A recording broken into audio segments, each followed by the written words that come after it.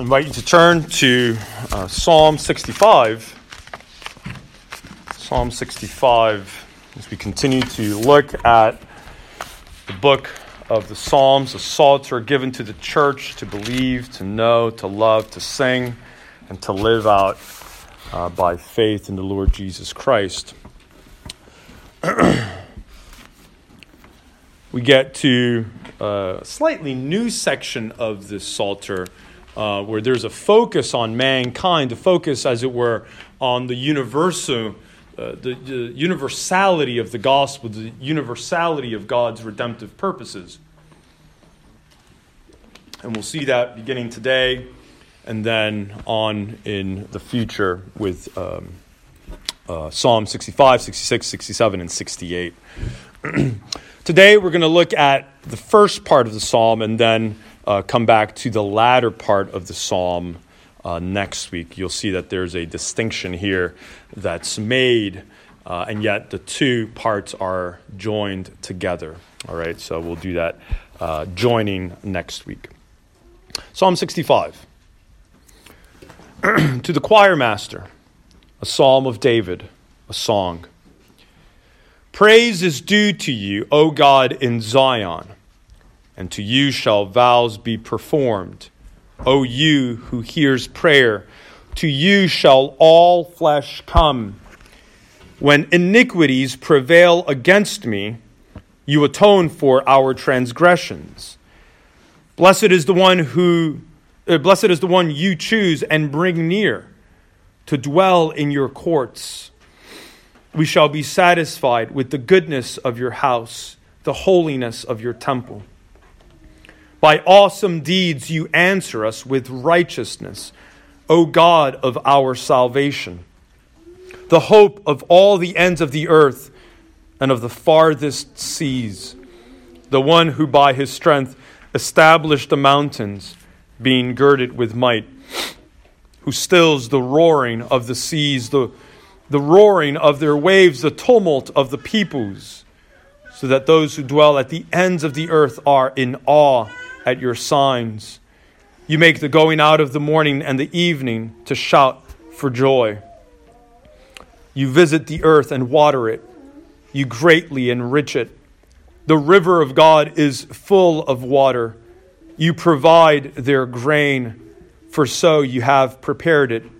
You water its furrows abundantly, settling its ridges, softening it with showers, and blessing its growth. You crown the year with your bounty. Your wagon tracks overflow with abundance. The pastures of the wilderness overflow. The hills gird themselves with joy. The meadows clothe themselves with flocks. The valleys deck themselves with grain.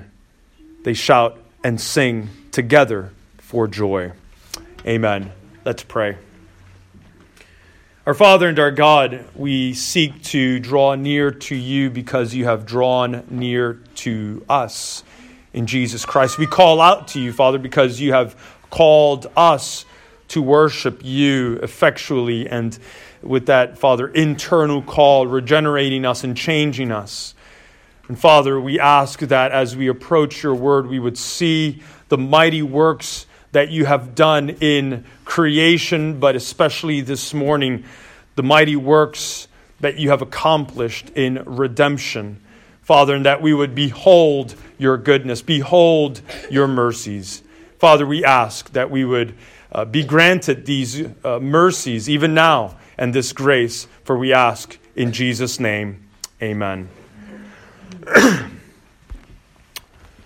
The Belgic Confession, at its very beginning in Article 2, when it discusses how we come to know the Lord, says that the Lord is known by two books, by two volumes, as it were. And you need both of them to know the Lord. If you had only one of those, it would be enough, but they complement each other, and they fill out the picture of what God does and who God is. And the two books that are so described in the Belgic Confession are the books of redemption and creation. Creation and redemption. Before God is Redeemer, He's Creator. And He's Redeemer because He's Creator. We could put it that way. He has come to redeem His creation. Redemption is nothing less, nothing short of God's grace restoring back to His natural design, to His creative order, that which He ordained for His creation to have. These two books are here given to us. In the first part, we find redemption, and that's what we're going to focus on today. God's saving work, His saving purposes. And next week, in verses 6 through 13, you note there the meticulous description of what God has done. Not in redemption, right? Man isn't necessarily in view in verses 9 through 13, but in creation. What kind of creator is our God? And how are these two books, how are these two volumes related? How are they joined together? We'll put all of that together next week. For now, I want you to see, with my ever mysterious shortening podium here, I want you to see how this psalm reveals God's goodness, God's mercy, God's power, beginning in redemption. We don't know what the occasion is here for the writing of this psalm. Some people say it may have been immediately after a famine in Israel, where there was a kind of barrenness, a kind of pestilence perhaps among the people, perhaps some crop blight, and there was a famine. There was a shortage of food. And now the people have received God's goodness and His abundance and His bounty, and they come to the Lord in thanksgiving. Perhaps this is written around the time of Yom Kippur. Yom Kippur is Hebrew for day. Yom is day. Kippur is atonement, from the word kafar. The day of atonement, Yom Kippur, where the people of God extol God's mercies in saving them, in covering their sins through blood sacrifices, the blood of animals, of bulls and goats. Perhaps. We don't know. But whatever the circumstance that gives rise to this psalm, we know that God's people are overflowing with praise and thanksgiving for what God has done for them. God has been good, and God has been good to us, is what this psalm says. They have been set apart by God, and they have been set apart for God. And that's what we find in verse 1. Praise is due to you, O God, in Zion, and to you shall vows be performed. Because you are our Creator and our Redeemer, we are pulled outside of ourselves, right? To now find our lives not in ourselves, our identity not in ourselves. There's a lot of talk of identity these days, but we find who we are in you. Praise is due to you because you are worthy of our worship. You are worthy of our lives, and it's due to you in Zion. We are the people who have been set apart by God, the people set apart for God, and the people set apart for God and by God in the set apart place, the special place of Zion, which is representative of Jerusalem, but really it represents where God's people dwell, where they commune with God. And of course, we'll see that is the Lord Jesus Christ later on. In verse 2, as we're beginning to frame this psalm, we see more blessings. O you who hears prayer, to you shall all flesh come. God is the God who hears prayers. Our prayers, as we've come to God, God has not turned a blind eye or a deaf ear to us. God hears our prayers. God is not like the gods of this world. God is not like Baal or Asherah in Canaan. God doesn't have ears, but He hears. God doesn't have eyes, but He sees us. Unlike the gods of this world, who have eyes but don't see, have ears but don't hear. God is not far, but He's near.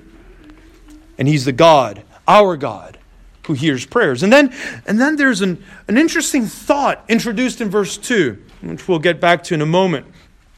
To To you shall all flesh come. You are the God who hears our prayers, but in the big scope, in the big scheme of things, in your redemptive purposes, Israel, the ethnic nation of Israel, won't be the only people that offers prayers to God. All flesh shall come to you. All nations shall confess their need of you. All nations shall be welcomed by you and enjoy your goodness. Now you might think, well, perhaps this is very unexpected. The truth of the matter is that all throughout the Old Testament, we have this universality to God's redemptive purposes. We're told all throughout, as it were, God gives us a few crumbs, a few clues, a few hints here and there, right? Ruth is included in the covenant. Ruth isn't an Israelite. She's a Moabite woman, right? In the story of Jericho, the falling of Jericho, we're told that there's a Jericho woman who's included in the people of God. We're told that Tamar, Judah's wife, is included in the people of God. And all throughout the Old Testament, we're told that those who will be in Zion will be not just the faithful Jew, but the believing Gentile. Not just ethnic Israel who believes in God, but all flesh shall come to see the Lord. You see this very clearly, and people say Isaiah quoted from this psalm. If you look at Isaiah chapter 66, at the very end of the book, the last chapter of the book, Isaiah 66, verse 18, verse 20, verse 23. Note what it says there, what God says there. He says, verse 18 of Isaiah 66, "For I know their works and their thoughts, and the time is coming to gather all nations and tongues, and they shall come and see my glory." Verse 20, "And they shall bring all your brothers from all the nations as an offering to the Lord." God's people will be found throughout the nations. And then verse 23, "From new moon to new moon, and from Sabbath to Sabbath, all flesh shall come to worship before me, declares the Lord." Who will who will compose the people of God? By God's grace, it will be the nations. The Jew, right? But the Gentile as well. This should not be, of course, unexpected to us, but this perhaps would have been unexpected to God's people. And here God is reminding them, salvation isn't just for you to be localized, to be limited.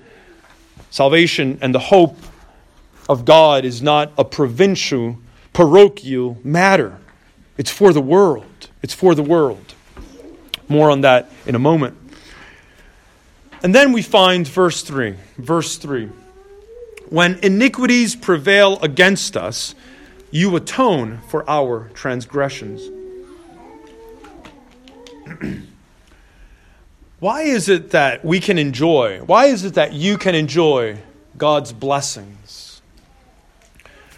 Why can you enjoy God in Zion? Why can you enjoy God who hears your prayers?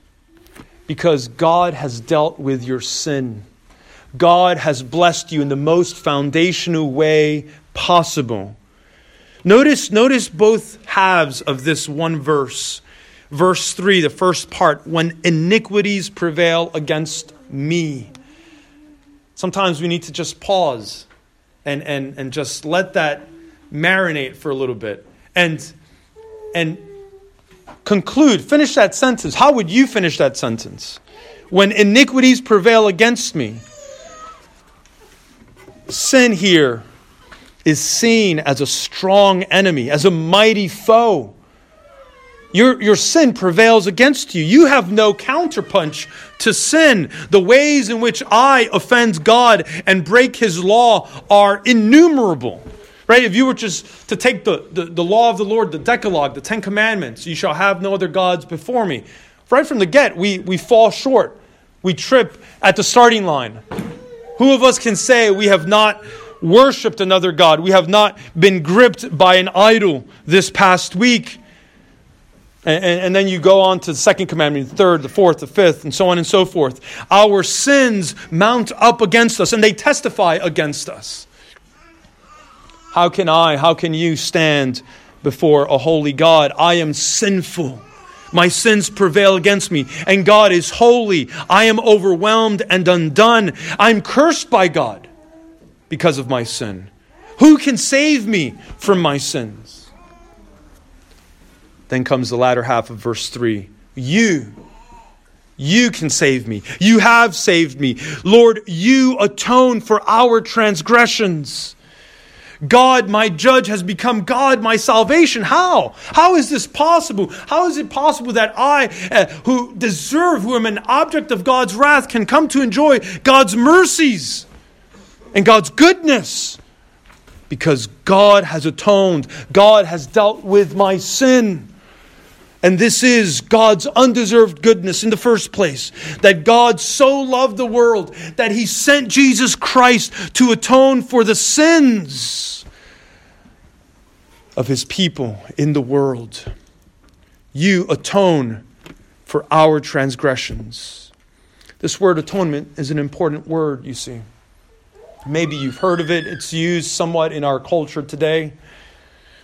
In Leviticus 16, we're told about the law regarding the Day of Atonement, Yom Kippur, in the most holy place of the tabernacle and then later on the temple, right? You had the outer courtyard, then you had the holy place, and then you had within the holy place the inner sanctum, the inner sanctuary, the most holy place. And there in the most holy place was found the Ark of the Covenant. Now, that's kind of if you've never read the Bible, if you don't really understand some of the things Scripture says, that sounds kind of weird, an ark.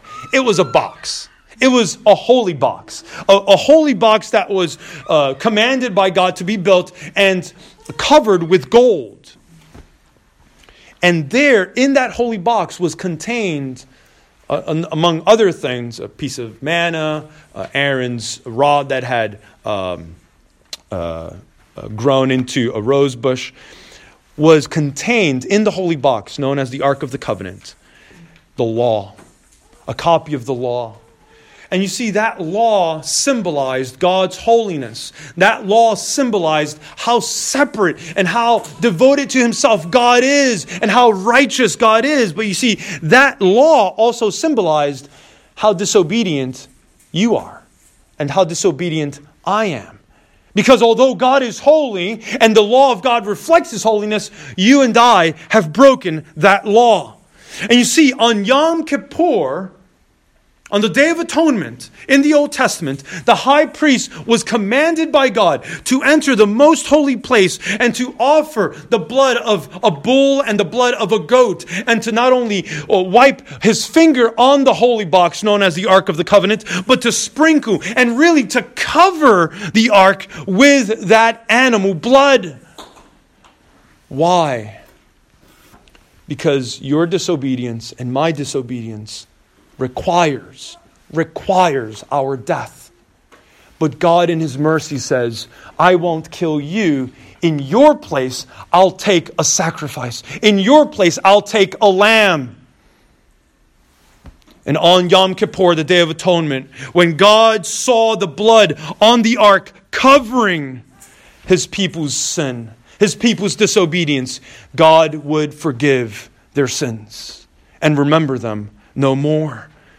You see, that's what happens with Jesus Christ. That's what Jesus Christ is. Everything in the Old Testament, right? All these symbols and the blood of animals and bulls and goats and lambs, they all point to the perfect sacrifice of Jesus on the cross.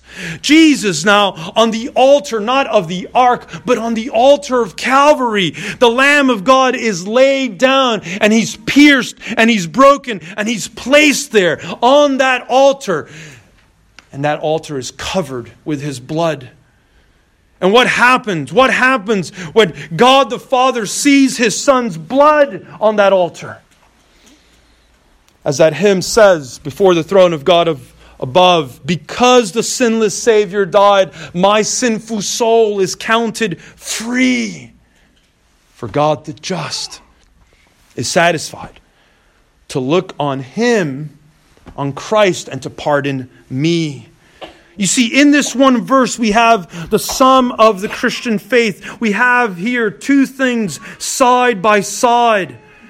my hopelessness because of my sins prevail against me. Your sins prevail against you. And yet, what do we have next to that? The mercies of God for me in addressing my sin, in atoning for my transgressions, and covering me with the blood of Christ. In the cross, you have both aspects. The cross is what you deserve, but you don't receive. What is it that you deserve that you don't receive? Judgment. You should be on the cross. You should experience God's wrath for all of eternity.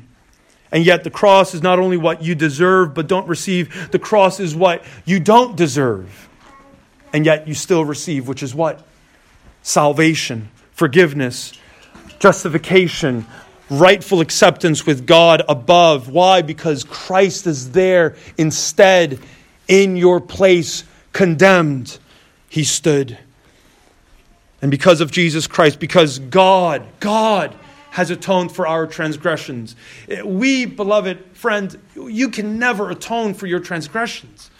You can never wash away your sins. You could try to bleach your life. You can't ever do it. God did it. And on the cross, God doesn't destroy me. God doesn't slay me, but He slays my sin by destroying, by crushing His Son who takes my sin upon Himself. Isaiah 53, verse 5 and 6. Perhaps you're familiar with this text. Isaiah 53 says, "But the suffering servant, but He, Jesus Christ, was pierced for our transgressions. He was crushed for our iniquities. Upon Him was a chastisement that brought us peace, and with His wounds we are healed. All we like sheep have gone astray. We have turned everyone to his own way, and the Lord has laid on Him the iniquity of us all." If you are to enjoy God's blessings, you must first enjoy that most foundational blessing of them all: the forgiveness of your sins, the atonement of your transgressions. But then, in verse 4, we have more blessings from God. Verse 4 tells us, "Blessed is the one you choose and bring near to dwell in your courts. We shall be satisfied with the goodness of your house, the holiness of your temple." If we are to enjoy God's blessings, if we are to enjoy the blessing of God as our Redeemer, yes, we need our sins atoned for, but we also need something else. Verse 4 tells us God must choose us, and God must bring us near to Him. And when He does, oh, how great is this blessing! How blessed is the one who has been chosen and brought near by God to Himself. We have here hints of the doctrine of election, the doctrine of predestination. It's not fully developed here. For that, we'll have to wait until the New Testament. Ephesians 1 and Romans 8 and Romans 9 and 10 and so on and so forth. And yet the point of this verse is that when you desire to worship God, when you desire to go to God in prayer, to read Scripture, to love the Lord, to walk in holiness of life, who is He who is at work in you? It's God. Who is He who is drawing you to Himself? It's God. It's not of your own initiative. Yes, you're the one doing it. But God, you see, underneath and behind it all, is at work drawing you to Himself. God is at work in you to make you will and to do according to His blessed will. And you see, this is the ultimate blessing of the Christian. This is our ultimate blessing, to be with God forever, to be chosen and to be drawn near to God by God Himself, to be satisfied with God forever, to be with God forever and satisfied with the goodness of His house. We're not orphans. That's one of the blessings we have in Jesus Christ, the blessing of being adopted. In Satan and in our sin, we are orphans. We are left destitute because we have chosen this. But in mercy, Jesus and the Father sends Jesus, and Jesus dies for us, and the Spirit now applies the work of Jesus to our lives to bring us and to adopt us as God's own children. And more than this, we're brought into the house of God. You've never seen God face to face, but God says on that last day, you will see God face to face. You will see the one you hoped for, the one you loved, the one you struggled to worship, however imperfectly in this life. God says, Psalm 23:6, you will dwell in the house of the Lord forever. Jesus says, John 17, Father, I pray that they be with me, they whom you have given to me, that where I am, they would be as well, and see my glory that you have given to me before the foundation of the world.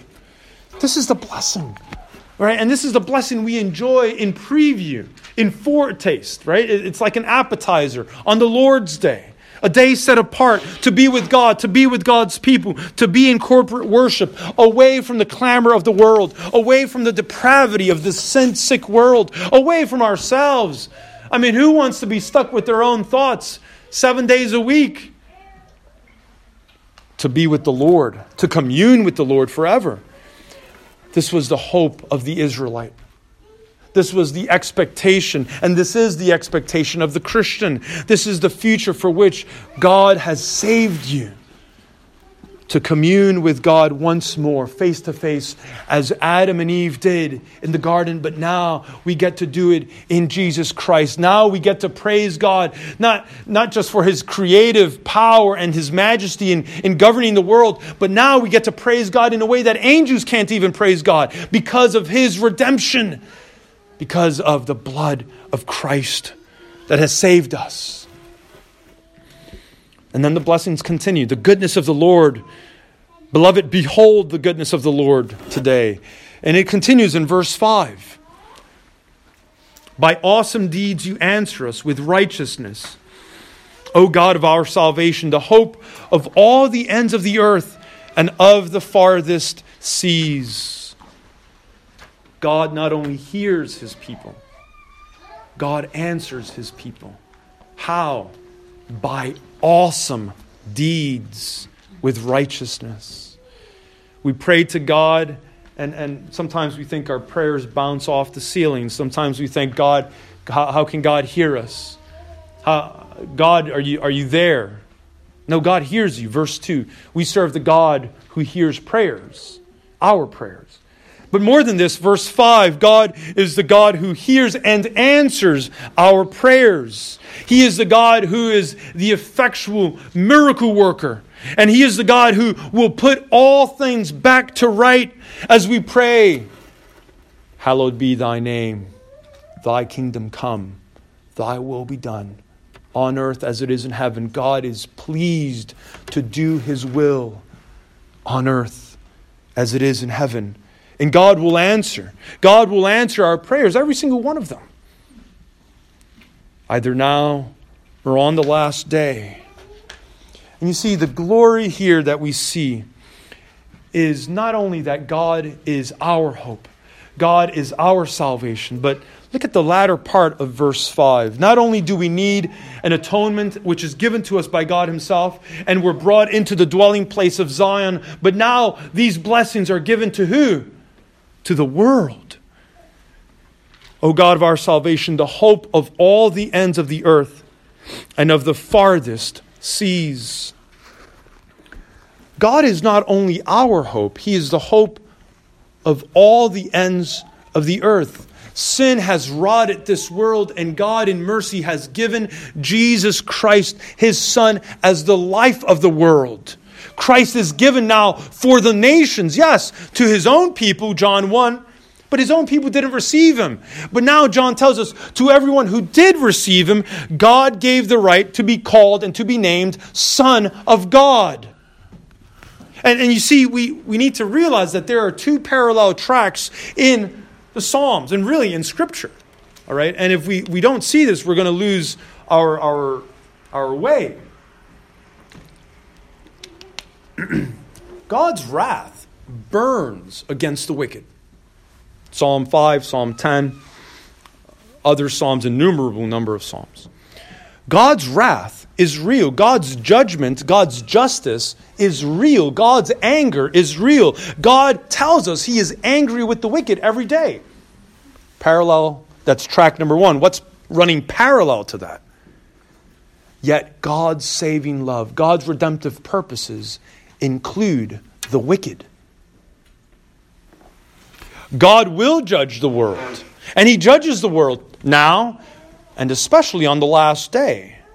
And yet, what's parallel to that track? God reveals His salvation for the world today. The world stands condemned in its darkness, and yet the world is given its only hope in Jesus Christ. You see this. You see this in John chapter 3. You know the text. It's the most well-known verse in Scripture. John 3:16. For God so loved the world that He gave His only begotten Son, that whoever believes in Him should not perish, but have eternal life.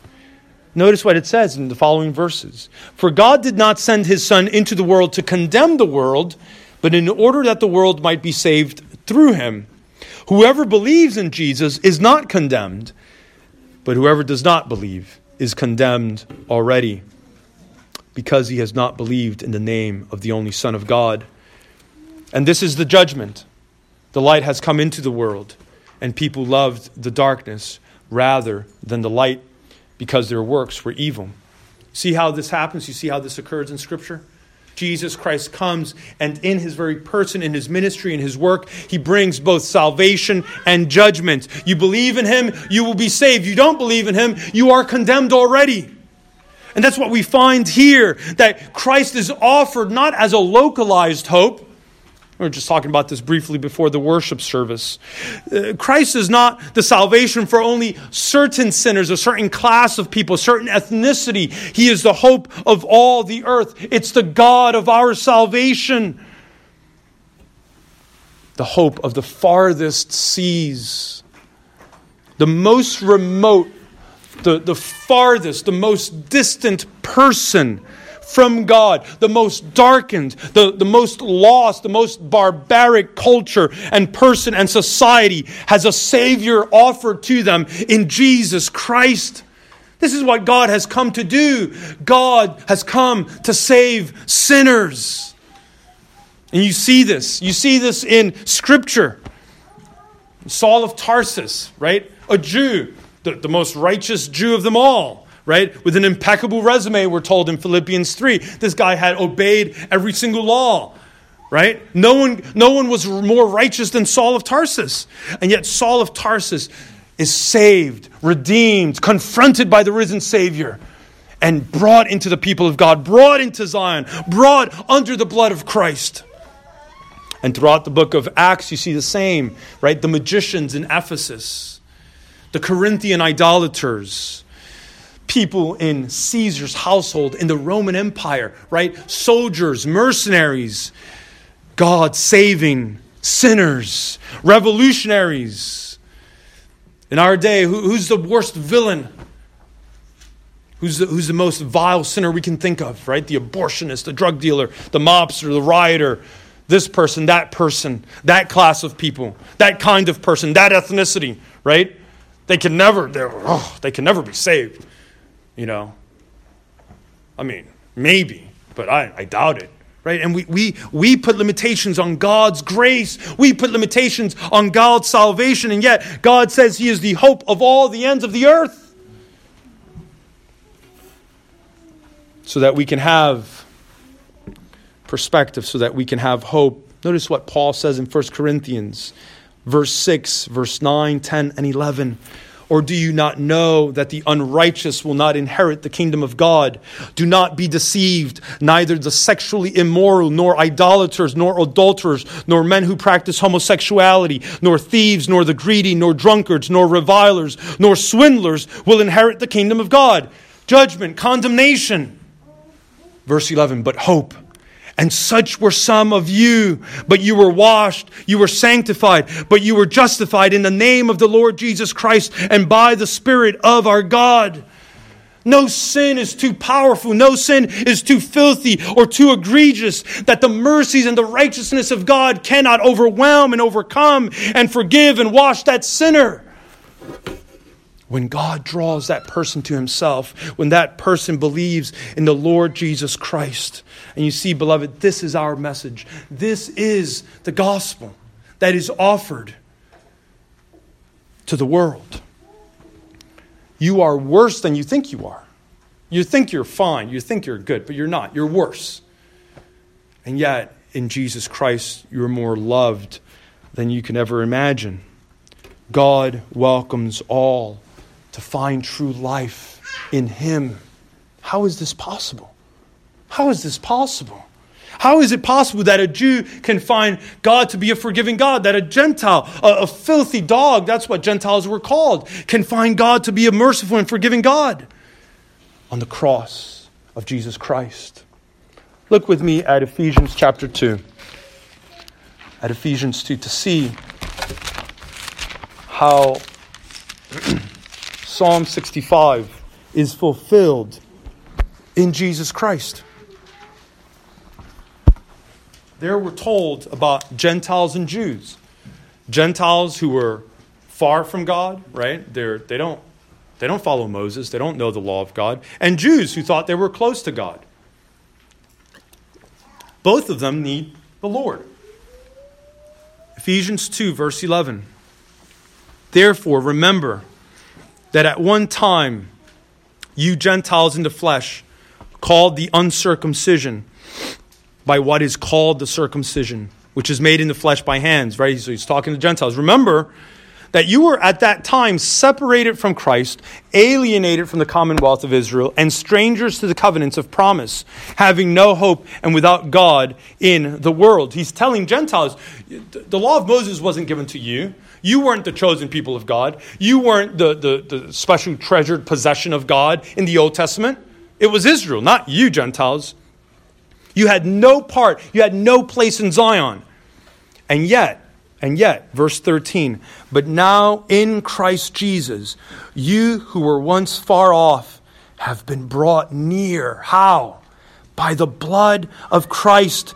For He Himself is our peace, who made us both, Jew and Gentile, one, and has broken down in His flesh the dividing wall of hostility. Jump to verse 16.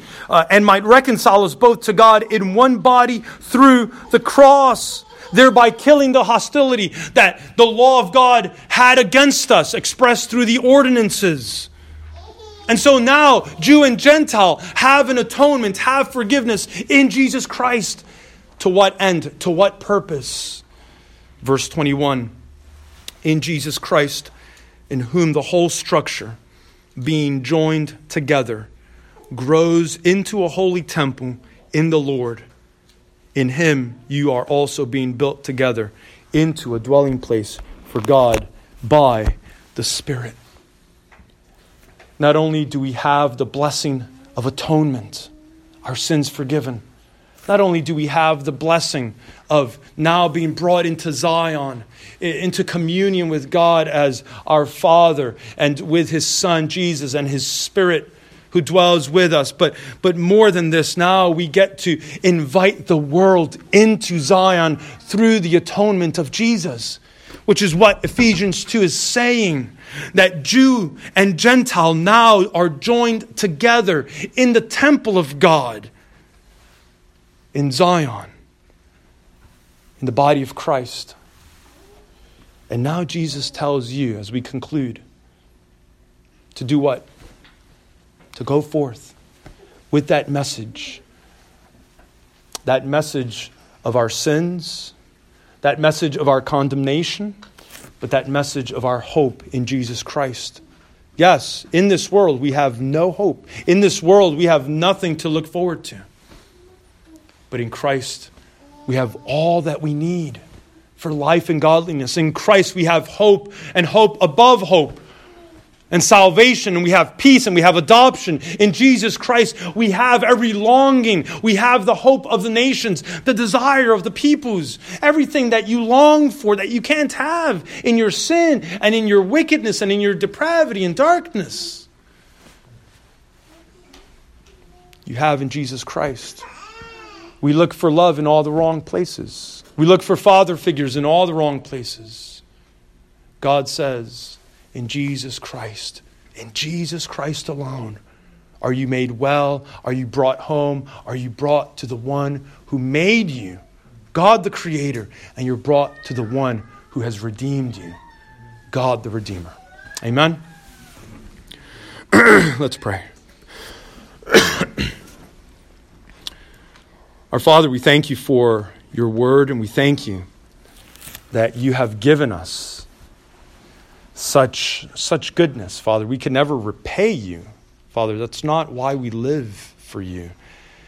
Father, we live for you because we love you, because there's no other way to live, because you have brought us into the grace and knowledge of Jesus Christ. And so, Father, we run with all the strength you give us in the way of righteousness. We seek to run in the way of your commandments, Father, and to love you and to serve you and to love one another.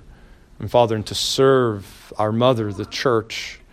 And Father, to invite others, neighbors, co-workers, friends, family, into that blessed Zion, into the body of Christ, into, Father, Christ himself, into communion with God, Father, Son, and Holy Spirit. Father, help us to be about this witness. Help us to be about this blessed work. For we ask these things in Jesus' mighty name. Amen.